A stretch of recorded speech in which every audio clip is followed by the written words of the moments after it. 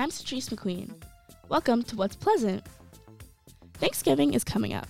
Students are excited about the upcoming break, and we talk to them about their plans and views on this holiday. My name is Jared Geller, and I'm a business major. My favorite Thanksgiving tradition is that I always have my family over, and we all cook the Thanksgiving dinner together. My name is Anthony. My friends call me Tony. I'm a finance major. Usually we go to my aunt's house. I get to see all my cousins, so that's a big plus. What do you like eating during Thanksgiving? Everything. Whatever I could get my hands on is going down the gullet. My name is Edward Ramos. I am an IT major. My Thanksgiving is pretty normal. Just all my family members, my immediate family, my sisters, some of my aunts, uncle, and we just all eat together. That's probably my favorite part.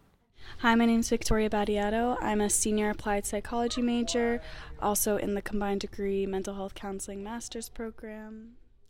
My plan for Thanksgiving, my mom's coming to pick me up, and then we're going to be celebrating my cousin's second birthday next week, and then we'll have dinner at my dad's, and I'll have breakfast at my mom's on Thanksgiving Day.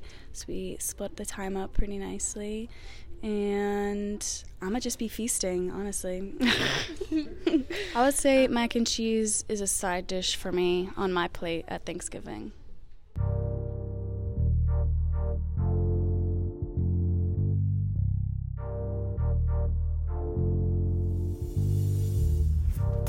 One of the first challenges you may face in university is missing home. Even though you're probably meeting lots of new people and trying new things, it's easy to miss your friends and family back home. Maybe even your own bed. Kaylee Maritan has more. This is a totally normal, common experience that lots of students share regardless of the distance, and it's common for students to feel homesick at the beginning of the academic year. The homesickness is probably the worst part about being a college freshman. I don't think anybody tells you or you don't really realize how intense the homesickness will be until you experience it like firsthand. I would say that whenever something negative happens to me, automatically my homesickness gets heightened because all I want is all I've ever known, you know? So like if I fail an exam or I just have a bad day, I just think like, God, I miss home, I miss my family, I miss my friends. Like, I hate it here. Yeah, being homesick will really bring out, like, probably the worst in you. Homesickness is really hard to deal with because the only thing that you can really do to cure it is to be home, you know? It's either to be home or to accept that you're not home anymore. It's the worst when you're really family-oriented, you know? Super close to all my family. So it makes it that much harder. Also, being so far away from home, you never really realize, like, how many things you appreciate and you actually like about home. Like, there are so many things I miss about the DMV that I never really thought that I would. But now that I'm here, I'm like, wow, I definitely took that for granted. I definitely never even gave it a second thought to appreciate that.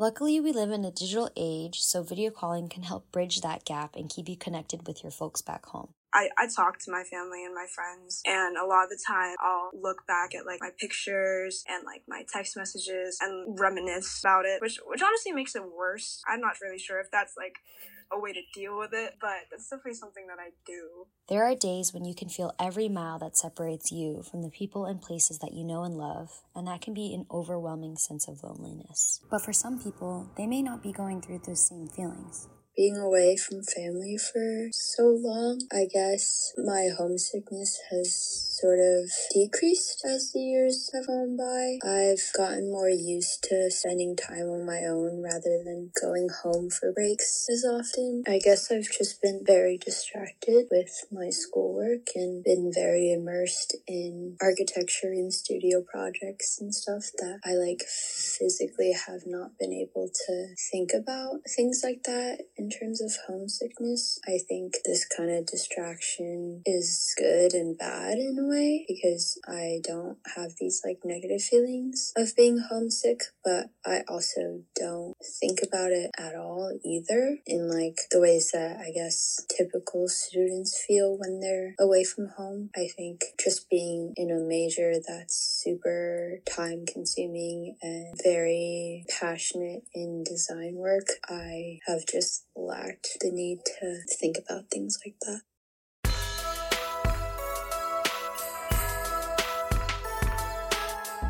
December is right around the corner, believe it or not. Usually, when people hear December, they think Christmas and spending time with family during the holidays.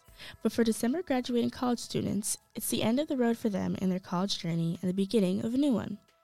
Senior Emil Mancero, who is graduating this December, talks about his experiences coming to PACE as a transfer student and gives insight into his recently released capstone-directed project, Growing Pains. Gopesh Sridhar has more. So I'm here with Emil Mancero. Emil, how are you doing? Hello, Gopesh. I am here in the room with you. I am doing well. Thank you for asking. How are you? I'm doing good. So I want to ask you a couple questions because, you transferred to PACE from, remind me where again? Norwalk Community College. Shout out Connecticut. So my first question I want to ask you is how was the transition from your community college to PACE? Community college is a trip, and I think everybody should experience it because it's like the grind, where it's like other kids who necessarily didn't do that traditional college route. And it's a good hustle environment, and you meet a lot of interesting people, and professors are cool there too. So it's honestly, now that I'm about to wrap up PACE, my time at the Norwalk Community College is probably my hardest significant time in a school as far as I have a lot of work. So I find that interesting as far as PACE being easier. Yeah, no, I bet. And what was it about PACE that sort of interested you? There are a lot of colleges that are around Norwalk Community College, I would say. So what was it about PACE specifically that interested you? Yeah, for sure. So what it was is that I always knew I didn't always knew, but by the time it was for me to dip from there, I got my associates from there. So by the time it was time to skate, I told my mom, I was like, yo, is this enough? Can I just stop going to school? And then she was like, nah. I was like, whatever. And I knew I wanted to study film. So the film programs in Connecticut were Wesleyan and Yale and UConn has a media program, but they're not as up to that scale. So as far as me being from Stamford, Connecticut, as far as all right, what schools are in my vicinity that I could commute to, it came down to PACE University and SUNY at Purchase. I applied to both. I got into both, but PACE gave me more money. So I was like, all right, bet I'm a setter. Yeah, no, I bet. And now switching gears, you mentioned that you took directing last year. And just recently, actually, you released your capstone directing project onto YouTube. And it's received a lot of great reviews. So could you just talk a little bit about your capstone directing project? What was the process like in terms of pre-production, production, and post-production? Just go ahead and give us the details. Of course, yeah. So my project is called Growing Pains Intro, and it's basically a series I've been working on since forever. Since it's honestly the reason how I got into filmmaking as far as coming from a screenwriting standpoint. I worked at a hardware store when I was 16, and I had a bunch of 20-something coworkers, and the fact that we bounced off each other and learned from experiences from each other developed to this show that originally was a very work sitcom-y. I wrote the first season of it. It was 10 episodes, and it was called The Hardheads at the time as far as they worked at a hardware store. And then I did a couple other stuff. I came back to it, and I was like, this is great. This is good. I still love this project, but for it to work, it can't be them in their entirety at the hardware store. They have to leave and do new stuff and do new experiences. And so that's the premise of it. So Growing Pains would be the show, and this directing short that I made was an intro as far as what the show would feel like and what an average episode of season 1 would be like. So I'm very proud of it. It came out this past weekend. So I think last time I checked, I had 104 views. So I'm not and definitely I was in the same class as you. Yes. But it was also I've seen other projects that were in that class, and I've been on all these different sets too. And I remember how much of a struggle it was for some of the people in that class, just dealing with the actors, dealing with scheduling, and dealing with stuff that happened during production. And I feel that, like you had mentioned that, I was one of the first people done. That's true. And, that's, the fact. But what's also true is that, there were a lot of struggles that happened right before production, even though I was done pretty early on than everybody else. But yeah, I mean, stuff like this can sort of happen during pre-production, and you just have to get back up after being put down, and I think that's really the lesson you have to learn there, and that's something you have to learn about production. For sure. I feel like looking at everybody's process, because I definitely was had my head on a swivel as far as everybody else all trying to accomplish a big task. And I feel like now after I've seen a handful, I've probably seen 8 or 10 of our classmates.